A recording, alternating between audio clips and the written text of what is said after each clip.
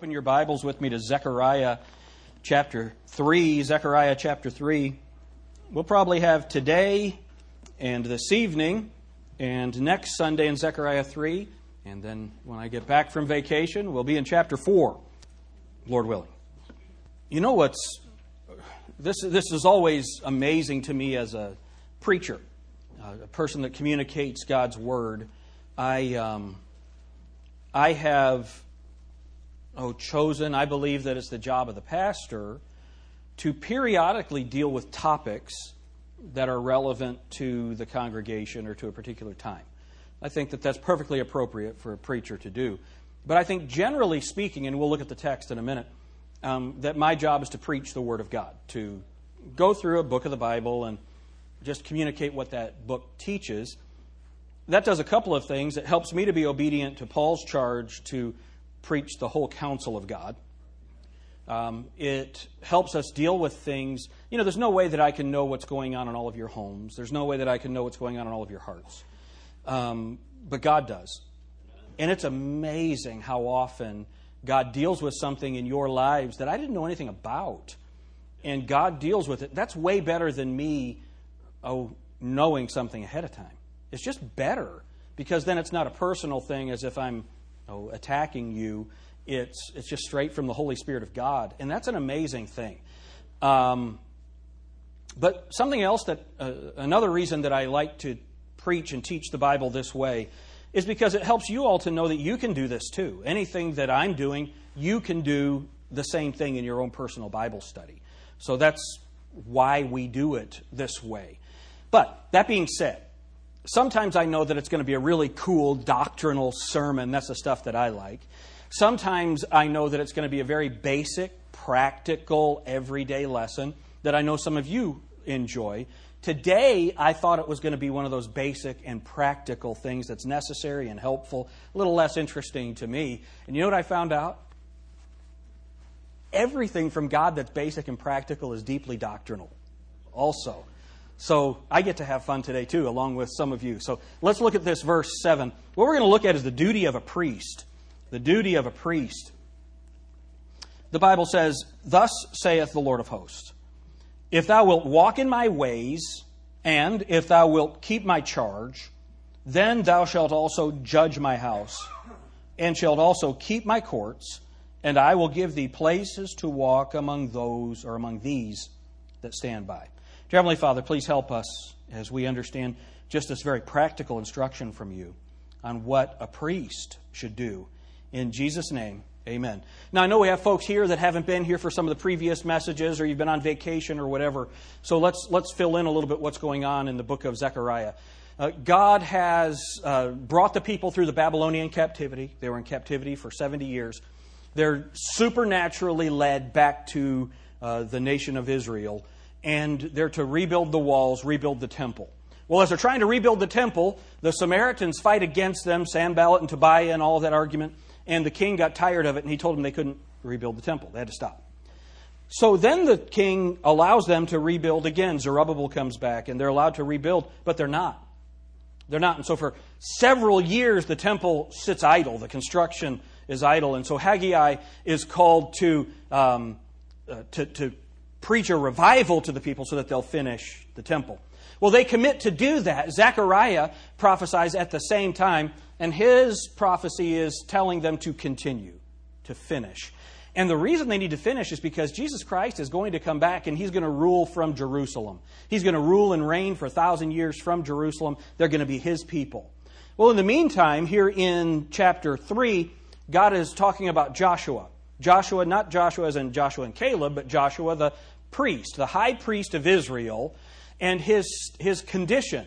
His condition is that he has not acknowledged who the Lord is. So here in chapter 3, God does that. And so look at verse 4. "And he answered and spake unto those that stood before him, saying," this is Jesus Christ, "Take away the filthy garments from him. And unto him he said, Behold, I have caused thine iniquity to pass from thee, and I will clothe thee with change of raiment. And I said," so now Zechariah is saying this, "and I said, Let them set a fair mitre upon his head. So they set a fair mitre upon his head, and clothed him with garments, And the angel of the Lord stood by. Now clothing him with garments and the mitre, those are the priestly garments. So the filthy garments that he had on, that's the result of making the sacrifices. And the priest would be filthy, covered in blood and all of the mess from all the sacrifices. He would have to change then and put on his priestly garments and now minister to the people for the Lord. Isn't that interesting? And so that's what he did. We looked at that last week. If you weren't here, you want to get that CD. It's an amazing truth that's found here in Zechariah. Well, now that he has the priestly garments, now that he's ready to minister for the Lord, now God tells him what to do. So now what I want to do is I want us to look at what the priest was supposed to do, Joshua in Zechariah, but I also want to see how this would apply to us today. So keep your place here. Go to Revelation chapter 5. Revelation 5, look at verse 9. And they sung a new song, saying, Thou art worthy to take the book. So this is John has looked for someone to open the book and loose the seals.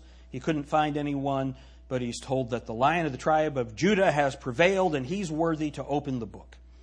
And thou art worthy to take the book, to open the seals thereof, for thou wast slain, and hast redeemed us to God by thy blood, out of every kindred and tongue and people and nation. And look at what it says. And hast made us unto our God kings and priests, and we shall reign on the earth. So this is to the believers. God is beginning to deal with Israel after this. Starting in chapter 6, He'll start the tribulation of Israel to bring them back to Himself. The church was raptured out in Revelation chapter 4 and verse 1. We're in heaven worshiping God. And so this is us.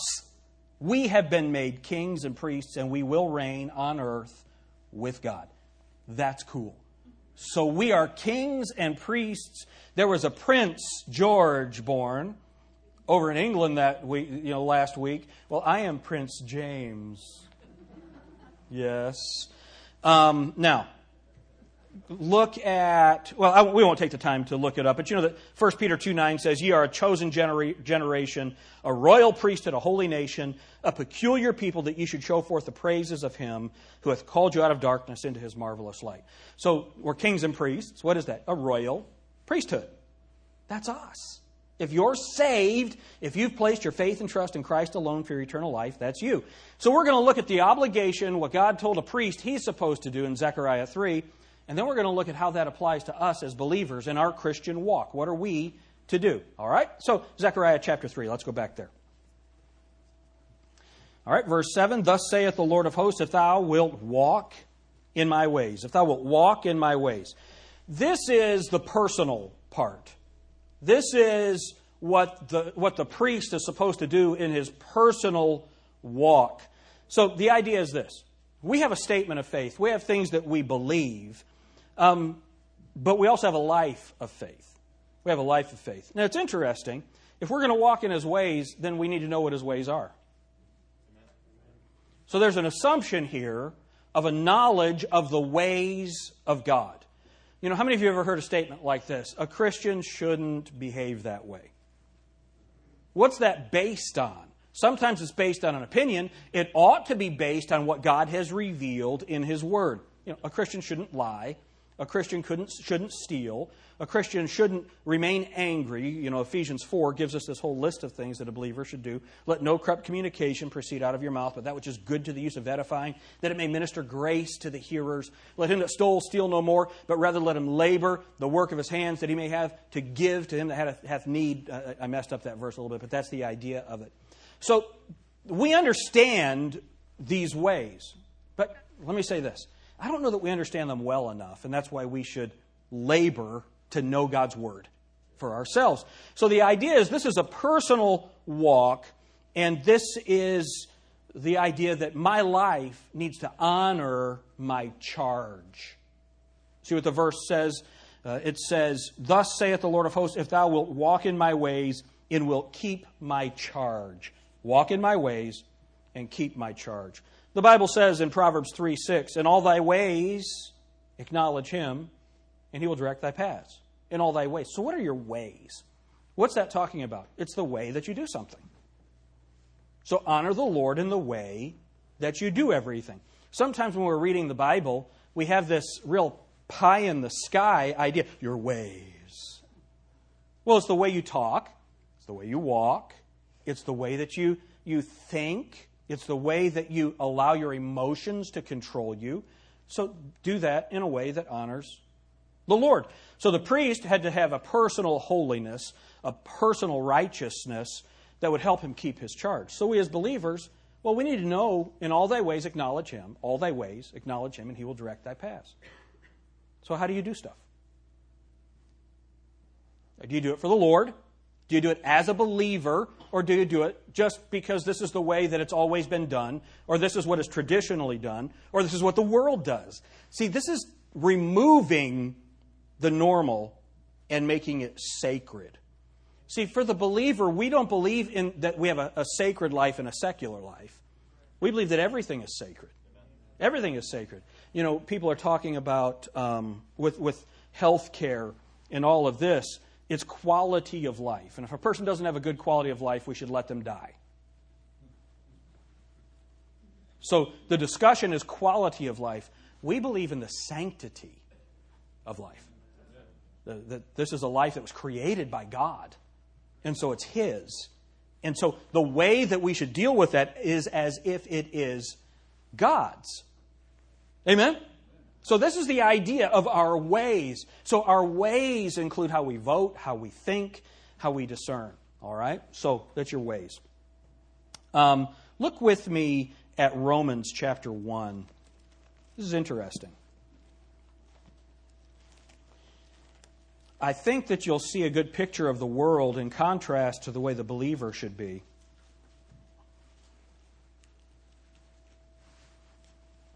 Romans chapter 1, look at verse 28.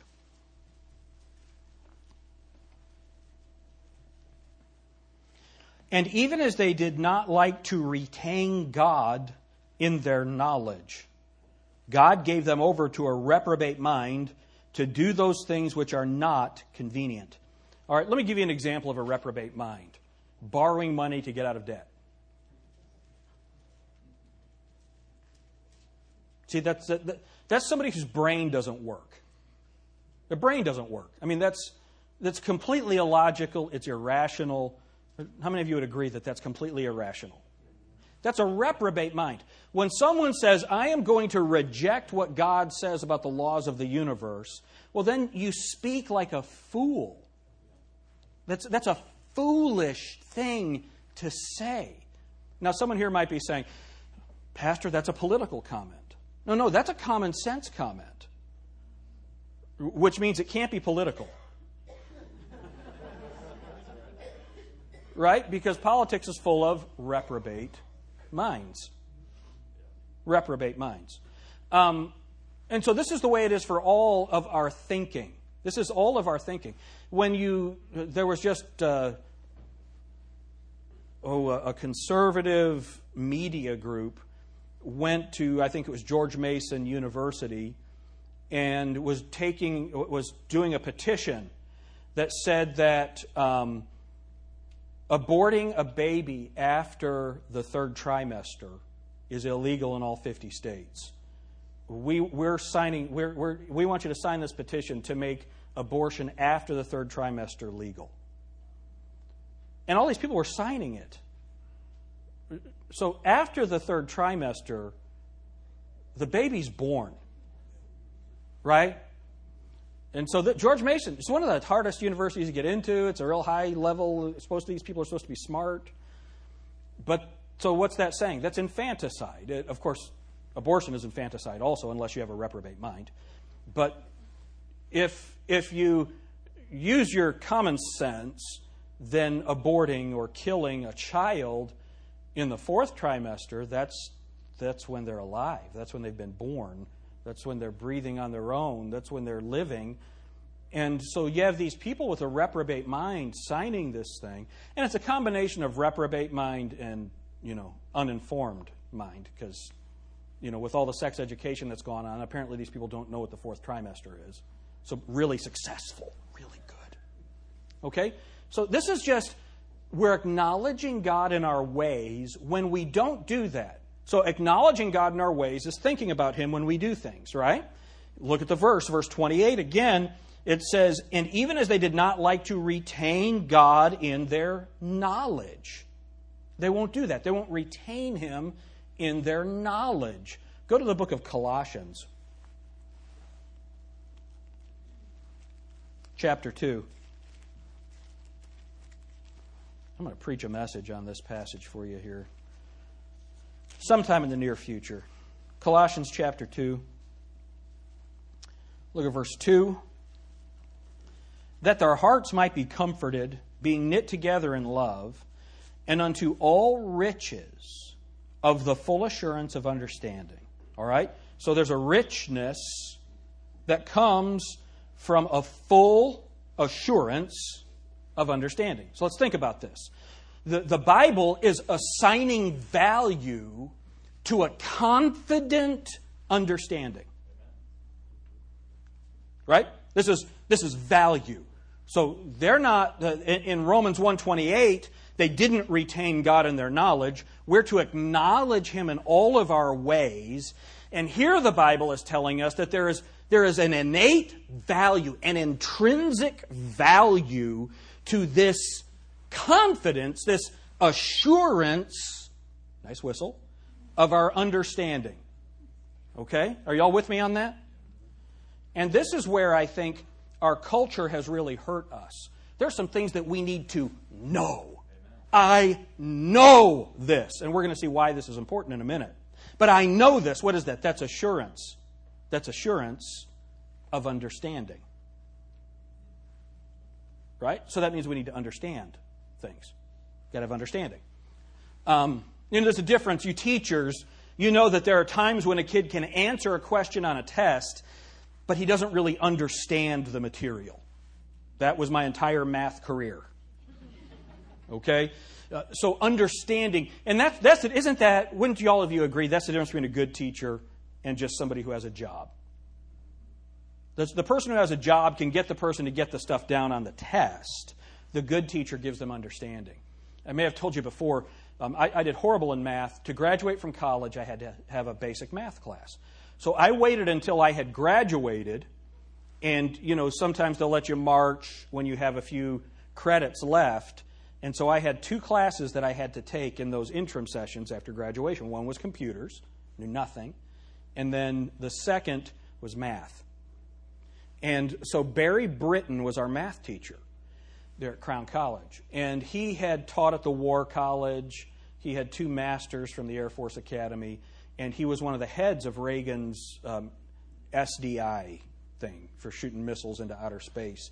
I asked him one time, I said, how do you launch a missile from Nebraska and have it hit Moscow?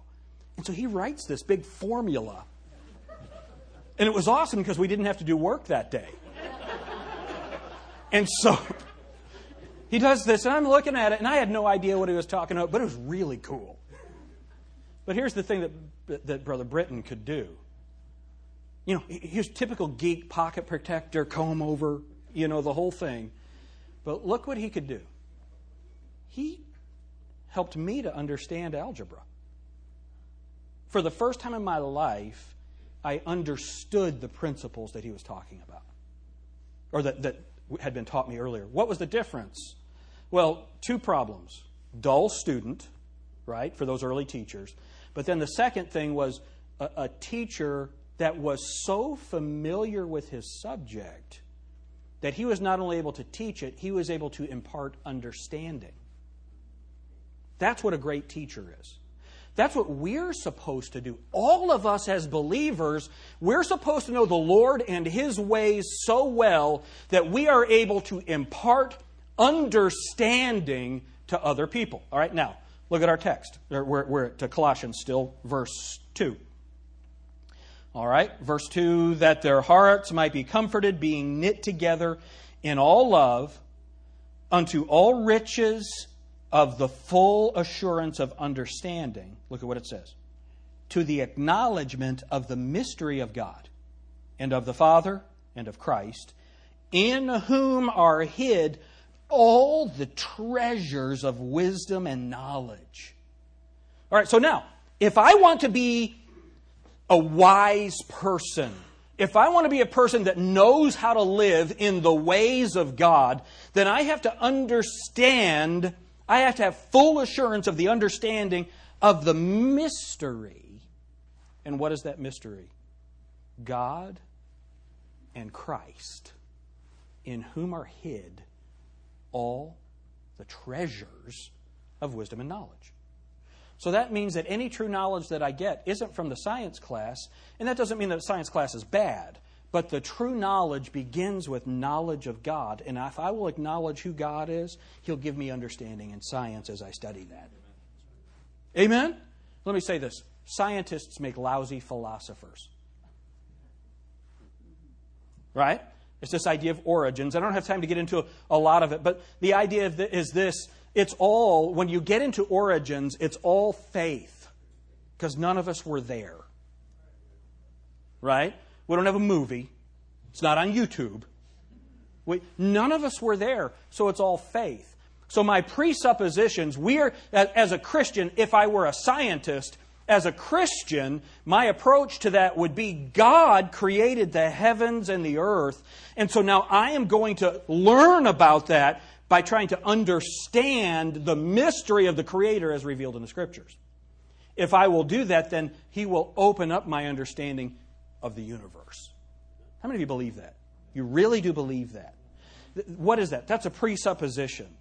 The presupposition of the modern scientist is that I must explain this apart from God. Certainly, God could have absolutely nothing to do with it, so I have to remove the possibility of God. And now I have to try and figure out how this happened. And that leads me to this highly intelligent understanding. It just happened. Well, it's here. It must have happened. It just happened. Okay? That's not very smart. That's reprobate mind. You see? So this is acknowledging Him in all of our ways and Him giving us understanding. It's knowing some things so that I can personally walk in His ways. Okay, so number one, walk in His ways. Go back to Zechariah. Isn't that profoundly practical? Right? I've got to think about Him in the way that I do everything. I've got to think about Him in the way that I drive. All right? I need to drive with forgiveness, not anger. All right? Look at what we have. Zechariah 3:7. Thus saith the Lord of hosts, if thou wilt walk in my ways, and if thou wilt keep my charge. Keep my charge. So what is this? Walking in the ways, that's the personal aspect of the priest's life. Keeping his charge, that's the professional aspect of the priest's life. Okay? So this keeping the charge. Let's try to get an understanding of this professional faith. He needs to be right, he needs to keep his ministry right. Look at Leviticus chapter 8. Leviticus chapter 8.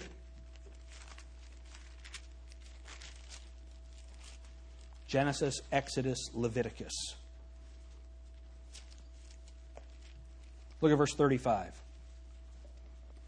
All right, so here's what Moses has done. Moses has taught the priesthood where their place is, what they're supposed to do. Verse 35. Therefore shall ye abide at the door of the tabernacle of the congregation day and night, 7 days, and keep the charge of the Lord. Look at this. See if this is important. That ye die not. For so I am commanded. All right, so I think that's a pretty good understanding of the importance of them keeping their charge. That you die not. That's the charge that's being spoken of in Zechariah chapter 3 and verse 7. This is the charge. It's a charge to be at the temple, be at the tabernacle here in Leviticus, at the temple there in Zechariah, and keep your charge. And what was that? That was all of the instruction that was given the priesthood on how they were to conduct the worship. All right. Later on, David was getting ready to die. So go to 1 Kings chapter 2. And he was going to give some instructions to Solomon. See if this relates anything to Zechariah 3:7. So go to 1 Kings chapter 2 and verse 1.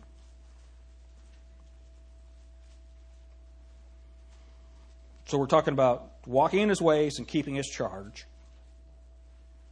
1 Kings 2:1. Now the days of David drew nigh that he should die. And he charged Solomon, his son, saying... Let me stop for a second. I think that it would be a good idea for us to get back to this. Now when someone's on their deathbed, it's all about them. I love you, Dad. And, man, I'm glad I got to say goodbye to my mom.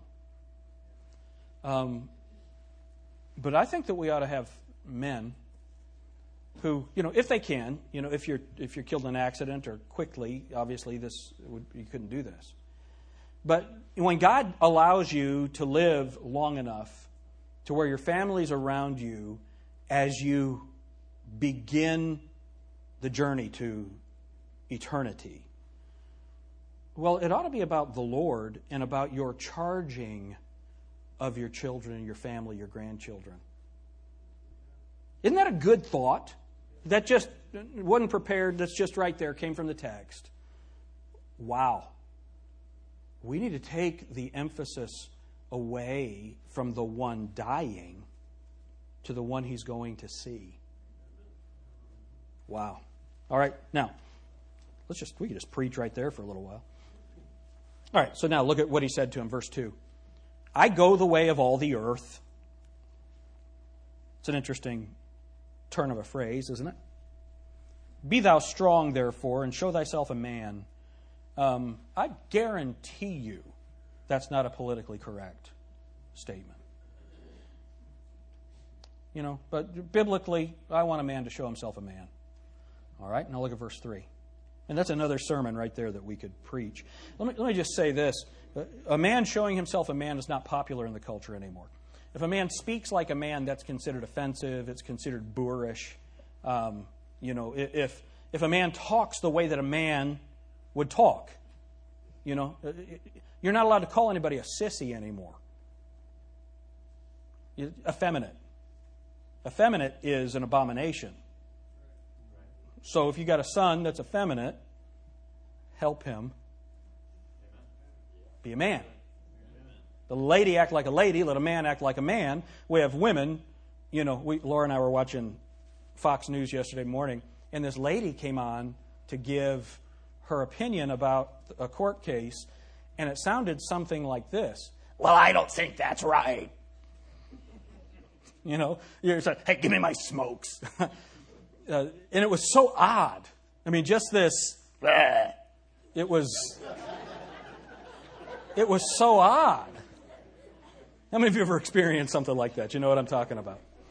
All right, so what is the difference? Lady being a lady, man being a man. And I wonder if the millennial generation, the young people, when it says, show thyself a man, I wonder how that registers in their minds. Let's make sure that we demonstrate that. Right? Look, I'm not that interested in being in touch with my feminine side. Right? My feminine side is over there. I'm supposed to be the masculine side. That's called a family. Amen? All right. Back to this sermon. Look at verse 3. And keep the charge of the Lord thy God, to walk in his ways, to keep his statutes, his commandments, and his judgments and his testimonies, as it is written in the law of Moses, that thou mayest prosper in all that thou doest, and whithersoever thou turnest thyself. All right, so here, in his ways, he's been given a charge, and those ways are to be governed by the law of Moses, whichever way he turns. That's his charge. That's the charge also. So that's the charge of the priest. That's the charge of the king. What are we? Kings and priests. So now, let's look at the New Testament understanding of this. Go to Mark chapter 9. I think you'll find this interesting. Mark chapter 9. Maryland or Delaware schools, one of the two, just voted down the option of teaching the Bible as an elective. About the Bible. You're not allowed to do that. They voted that down. You see why? Can you imagine standing up in a northeastern liberal school and teaching someone that a man's supposed to act like a man? Not allowed to do that. That's why in Washington State, the universities there, they've changed their terminology. You're not allowed to call someone a freshman anymore. It's first year because man is in the name. So when I make these statements, sometimes people might think, that's pastor just getting hung up. That's the world that we're living in. Be a man. In Job chapter 38, where Job had decided to question God, God said, "Gird thyself up like a man and answer me." What do you think his understanding of that was? Richard Simmons? Okay, girls, shake that fat. No. All right. Have we digressed? Mark 9. Jacob would probably say to me, "Dad, you're too good at that." Mark 9, look at verse 25. This is interesting. Now, before you read the verse, look up here at me. How many of you think that we ought to keep the charge God has given us? I want you to see that this is not something that ought to be difficult for us. Look at Mark chapter 9, verse 25. When Jesus saw that the people came running together, he rebuked the foul spirit, saying unto him, "Thou dumb and deaf spirit, I charge thee, come out of him and enter no more into him." It's interesting. A demon can respond to the charge of God. If a demon can do it, how many of you think that maybe a spirit-filled believer ought to be able to do it? It's interesting. It's interesting. Look at Acts chapter 16. Oh, before we go there, look at Luke 4. Luke 4. Look at verse 10. So a demon can respond. Verse 10, Luke 4:10. For it is written, "He shall give his angels charge over thee to keep thee." All right, now how many of you are glad that God's angels keep you? That's pretty cool. I'm just telling you that I have lived to this point. It's the protection of God and his angels. Not the little cement one in the front yard. Okay? The real angel of God. God gives angels to protect us. That's pretty cool, isn't it? Now, I know that in broader Christianity, there are people that, they kind of have an idea that that's an anachronism, that's a passé, simple understanding. No, it just says that. I just think that the angels keep us. So demons can keep a charge. Angels can keep a charge. Look at Acts chapter 16.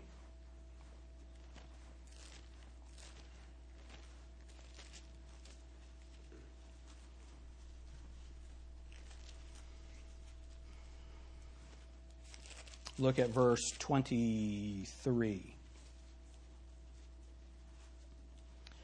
And when they had laid many stripes upon them, this is Paul and Silas in Philippi, and when they had laid many stripes upon them, they cast them into prison, charging the jailer to keep them safely, who, having received such a charge, thrust them into the inner prison and made their feet fast with stocks.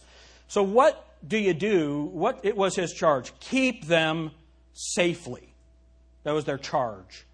All right? So now we have demons can keep a charge. Angels can keep a charge. A lost Roman official can keep a charge. How many of you think the believers ought to be able to keep a charge? It's interesting, isn't it?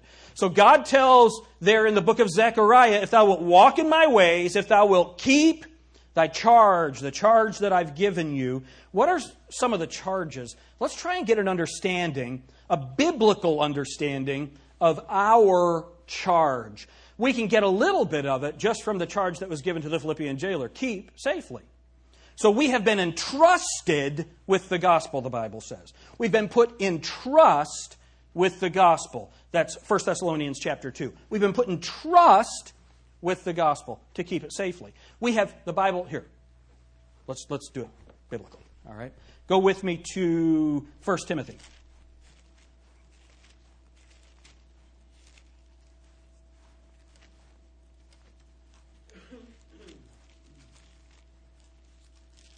1 Timothy chapter 1. And so what we're going to try and do is we're going to try and get a biblical understanding of what it means to keep our charge. We understand, at least in a cursory way, what the charge of the priest was in the Old Testament. We looked at some of that last week. We're looking at the priest now for us. What is the charge that we are to keep? And don't miss this. Everybody look up at me for just a second before we go to the Scriptures. This is so vital because this is the difference between the type of church we're trying to be and the rest of Christianity. Okay? We're going to show you what the difference is between us and K-Love.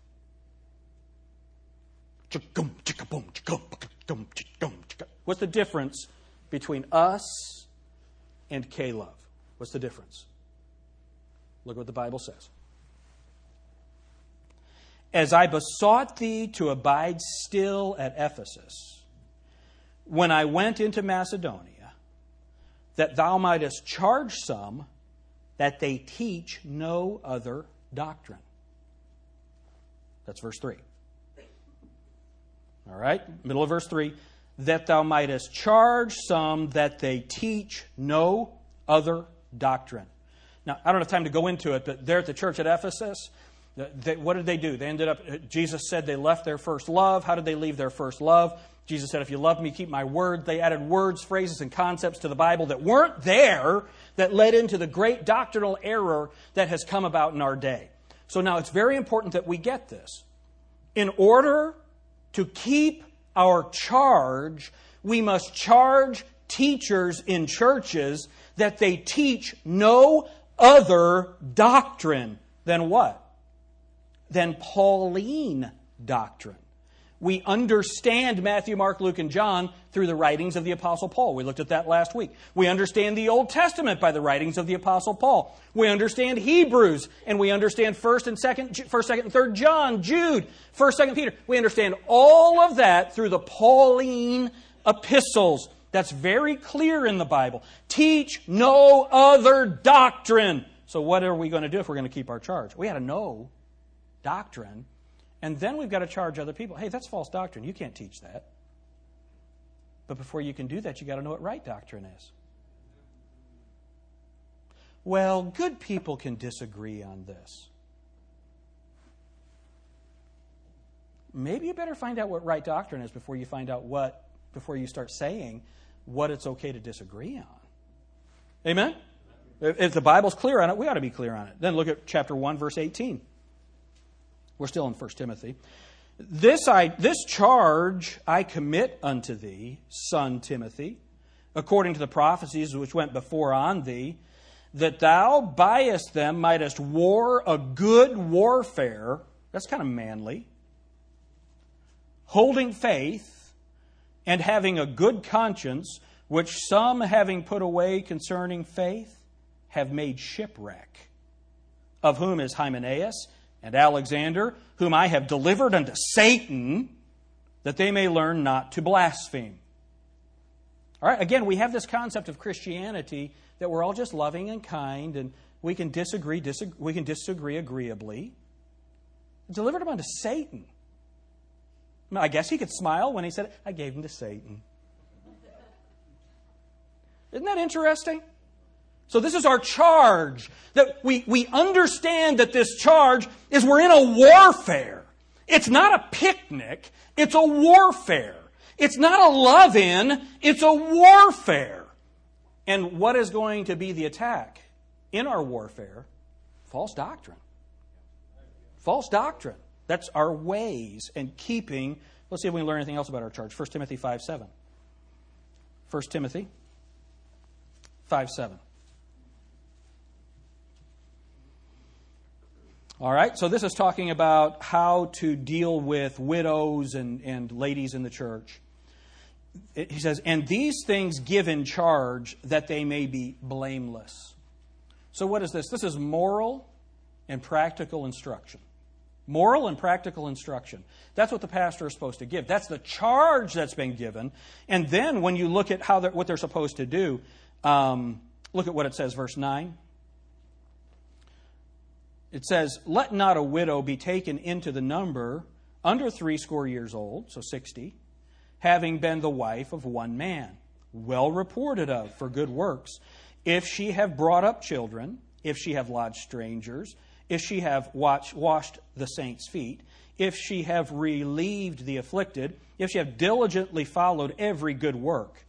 But the younger widows refuse, for when they have begun to wax wanton against Christ, they will marry, having damnation because they have cast off their first faith. So here, what they're going to do is they're going to rely on the church, and then when someone comes along who's a lost man, they'll marry that lost man and walk away from the faith.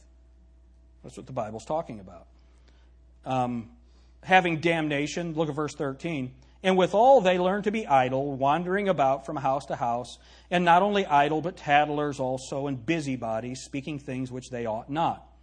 So it goes on, and it discusses what these women are supposed to do. And we're supposed to charge them. Look at verse 21.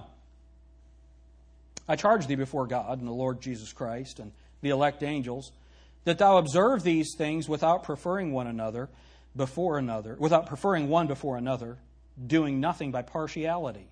So we're supposed to do these things based on truth, not based on the person.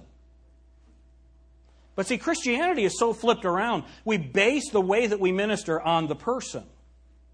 No, we're not supposed to have partiality. These things are true. We have a charge to keep. We're supposed to hold and we're supposed to care for these things. I wonder when the last time 1 Timothy chapter 5 was dealt with on Christian radio. It's very interesting. Why is that? Because we have a society full of people that are not behaving the way they're supposed to behave, and so ministries are constructed to fit the culture rather than change the culture to fit the Scriptures. Right? So the man of God looks like a raving lunatic in our culture. It's just true. A Neanderthal, a barbarian. All right? Now, look at 1 Timothy 6:17. Getting this idea of our charge. Charge them that are rich in this world that they be not high-minded, nor trust in uncertain riches, but in the living God who giveth us richly all things to enjoy. That they do good, that they be rich in good works, ready to distribute, willing to communicate, laying up in store for themselves a good foundation against the time to come, that they may lay hold on eternal life. Now, this is so interesting. We're supposed to charge. Look at the gamut of people that the pastor's to charge. Other pastors, young and old widows, rich people. Who's the pastor supposed to charge? Everybody. That's the job of the preacher. That's the job of the minister. That's the job, that's the job of the priest. So not only is the pastor supposed to be doing these things, all of us are supposed to be doing these things. Why? Because the Bible says in Ephesians 4, and He gave some apostles and some prophets and some evangelists and some pastors and teachers for the perfecting of the saints, for the work of the ministry, for the edifying of the body of Christ, till we all come in the knowledge of the Son of God, unto the perfect man, Jesus Christ. That's who we are all supposed to be. That's what it means to keep His charge. Go to 2 Timothy chapter 4, verse 1.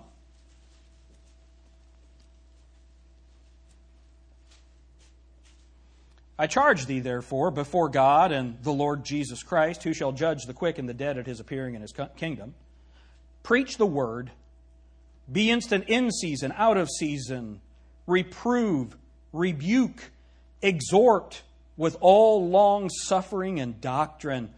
For the time will come when they will not endure sound doctrine, but after their own lusts shall they heap to themselves teachers having itching ears, and they shall turn away their ears from the truth, and shall be turned unto fables.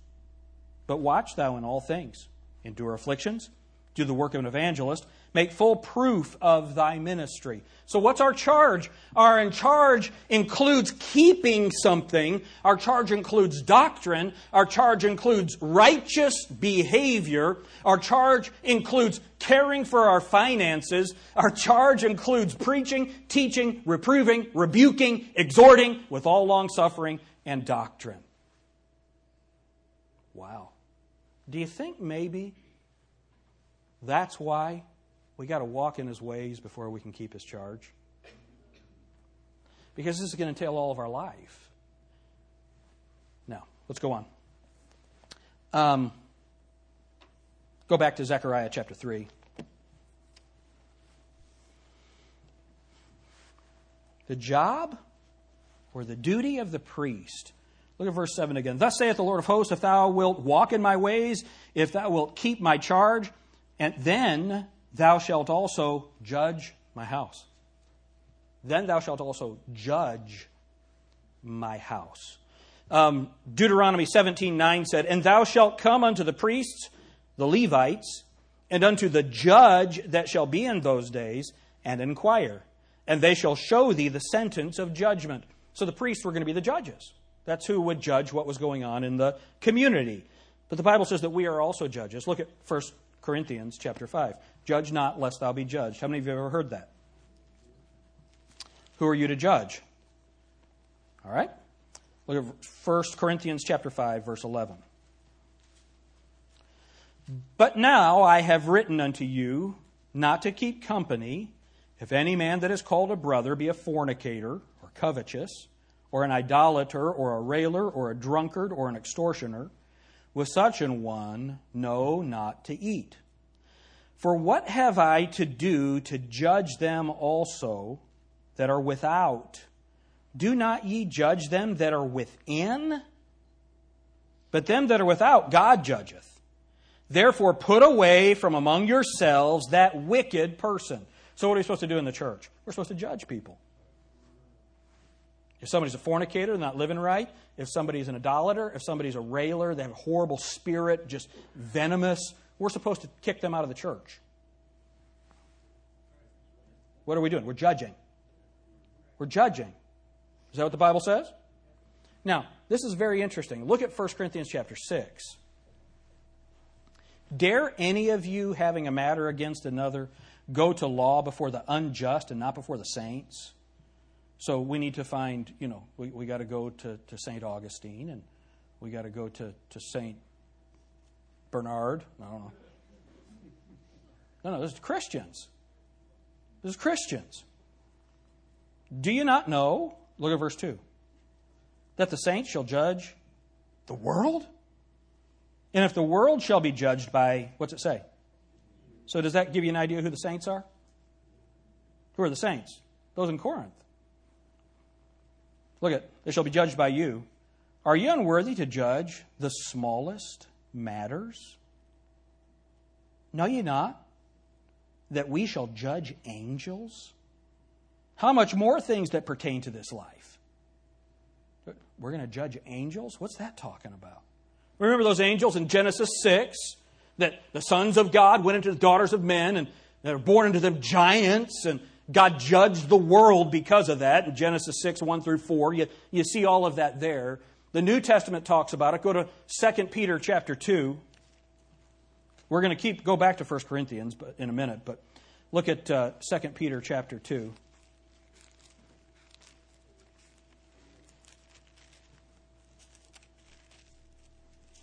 Look at verse 4. For if God spared not the angels that sinned, but cast them down to hell, and delivered them into chains of darkness to be reserved unto judgment. They're reserved unto judgment. Who's going to judge them? You and me. That's what the Bible says. We're going to judge them. Look at Jude 6.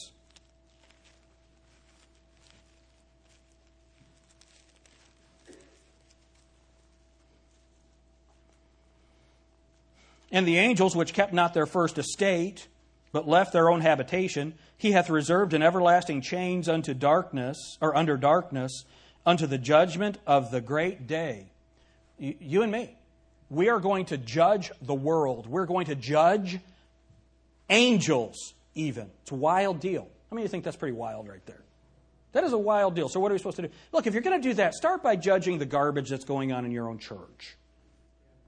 Let's judge that. And look, I like the way that it says it. Verse 3, know ye not, that we're in 1 Corinthians 6, verse 3, know ye not that we shall judge angels? How much more things that pertain to this life? Let's judge. Look at verse 4. If then ye have judgments of things pertaining to this life, set them to judge who are least esteemed in the church. How about that? You ought to mark that verse in your Bible. You ought to tattoo it to your forehead. Look, this is so important that we get this. What we do, here's what the average Christian does. They look at something in the Bible that's very clear,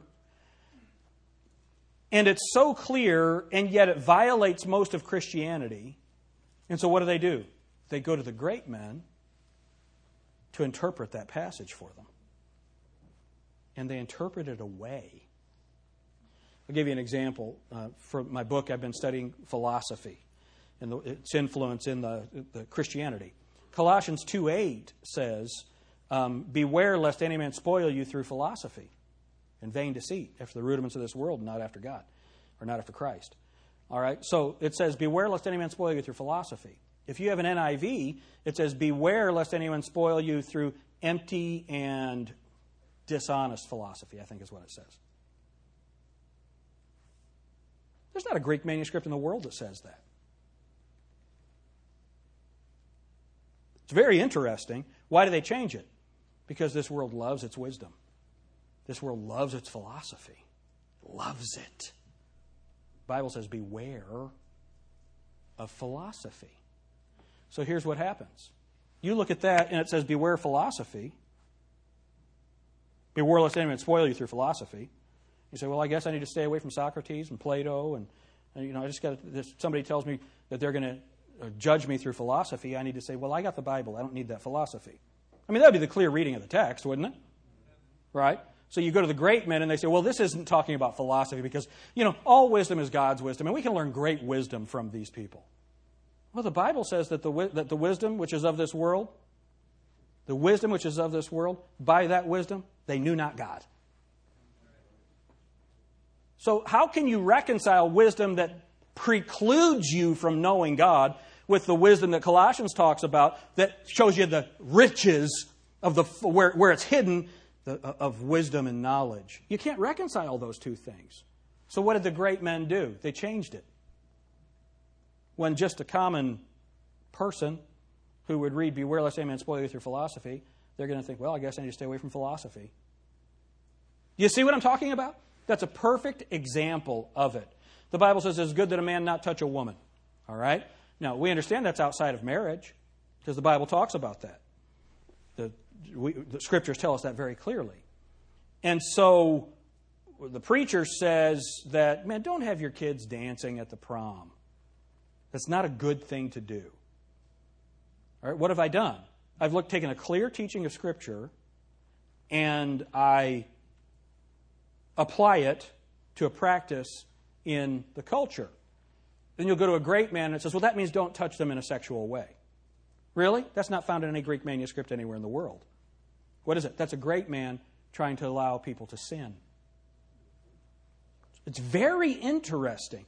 What is it? The simple judgment of the common Christian will be the answer. When Southwestern Seminary was being founded, I think it was just founded as Baylor. I can't remember exactly what came first. But a man named B.H. Carroll, great Baptist preacher of the past, was the head of it. He was turning it over. He was getting up in years, and he was turning it over to a man that would follow him. And I think his name was Dean. I have a letter that he was writing to Dean, and he said this: if error enters into the school, take it to the trustees. If they won't hear you, take it to the pastors. If they won't hear you, take it to the people. You will get a hearing there. Why? Because you've heard me say this over and over again. These infidels, they have to be taught how to think that way because you don't get it from the Scriptures. You have to go to a seminary to learn not to believe your Bible because the common people believe the Bible. I've got a book on expository preaching that's put out by the Master's Seminary, edited by John MacArthur. And in one of the articles, this article's not written by MacArthur, but he teaches at his school, he says, whatever Bible you use, you're going to have to correct. But be careful that you limit your corrections to just 2 or 3 so that you don't undermine the confidence of the people in the Bible they hold in their hands. How many of you that sounds a little dishonest to you? See, that's what's being taught in the seminaries. What are we doing? We need to make sure that we understand just the least, just the common. Now, do you think least, it means the person that's the new believer that doesn't know God, or the person that doesn't know God, or the person who doesn't understand the Scriptures at all? Is that what's being spoken of? No, just your average person. Not the great minds, the great ones, but the average person. Why? Because the Bible's written for all of us. That's what we're supposed to do. That's how we're supposed to judge, by the simple reading of the Scriptures. All right? Now, so we're going to judge. The Bible makes that very clear. But then look at Zechariah chapter 3. Let's finish this up. Zechariah 3, verse 7. Thus saith the Lord of hosts, if thou wilt walk in my ways... Okay, let's have to say this. I'm trying to be conscious of the clock for you. On this judging thing and judging among the least, what is that? This is that we're going to judge Christianity by a clear and basic understanding of the Scriptures, apart from whatever great scholarship says about it. If great scholarship agrees with the clear reading of Scripture, then we'll agree with that great scholarship. If it disagrees with the clear, plain reading of the text, we're going to disagree with that scholarship. Why? Because you don't need great education to read the Bible and understand it in a plain and clear way. You see? And that's how we're supposed to judge. That's how we judge everything. Let's take it back to the sermon. That's how we judge our ways. We judge our ways by a clear understanding of the Scripture. That's what we're speaking of. And then as my charge, as pastor of Grace Baptist Church, my charge is to keep it right doctrinally and keep everything pure and right, all of that. And then when we as a church, we judge on the plain understanding of the Scriptures. All right? So now, we're back at Zechariah 3, verse 7. Thus saith the Lord of hosts, if thou wilt walk in my ways, if thou wilt keep my charge, then thou shalt also judge my house. Look at what it says. And shalt also keep my courts. Keep my courts. What does that mean? What keep my courts? Well, it's very simple. In the temple, remember the temple, you had the holiest of all. That's where the mercy seat was. You had the holy place. And outside of that was the courts. The people were out in the courts. That's where the people were. The religious work was inside the temple. The people are out here in the courts. How are we going to govern religiously? How are we going to govern God's people properly? How are we going to keep them in line? How is that going to happen? Well, it's got to start where the leaders have to be holy, right? Then we have to understand what our charge is. Then we have to judge biblically. When we do that, then the people will stay in order. It's very simple. It's very, very simple. So what does that mean? That means that the way we are in the holiest of all, the way that we are in church, the way that we are in our prayer life, that's the way that we're supposed to live out among the people. There's got to be that consistency, that oneness, that integrity. It has to be there, folks. That's us. And that might be the most practical sermon in the Bible. This is what we're supposed to do. If we're kings and priests, then what are we supposed to do? We're supposed to walk in His ways. That's our personal life. We're supposed to keep our charge. That's our religious work. That's our professional work. That's the vocation. Ephesians 4, verse 1 says, let's look at it. Ephesians 4:1. I'm struggling with my quoting of Scripture today. I don't want to mess this up.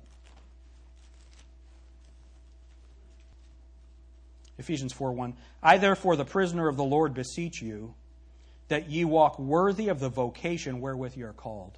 That's your charge, right? That's your charge. So we keep His ways, we keep His charge, then we'll be able to judge, and then we'll be able to keep His courts. That's the job of the priest. That's what we're supposed to do. How's that for a practical sermon? Let's you and me, let's be right. Let's be familiar with the ways of God, and let's make sure that the way that we do things are governed by God. Then let's keep the charge that we've been given. And the charge is identified very clearly in Scripture as doctrine, behavior, money. Let's keep that right. Let's keep that right, and then communicate it all through the Word of God. That's very clear. That's what our charge is. Then it becomes very clear that we are all to judge. We're all to judge. How do we do that? We can judge when we have the full assurance of the understanding. I don't know what to do. I do. Isn't that awesome? When you have the answer? How many of you ever said this? I wish they'd ask me. Right? Got to be ready with that answer. And then we got to live right out in the courts. We got to be right. The church has to be right. And then we got to take what we do inside these walls and take it out into the community and live it out in the right way. That's what we're supposed to do. Thank you, Lord, for your word. Lord, I hope it's challenged your people. I know it's challenged me.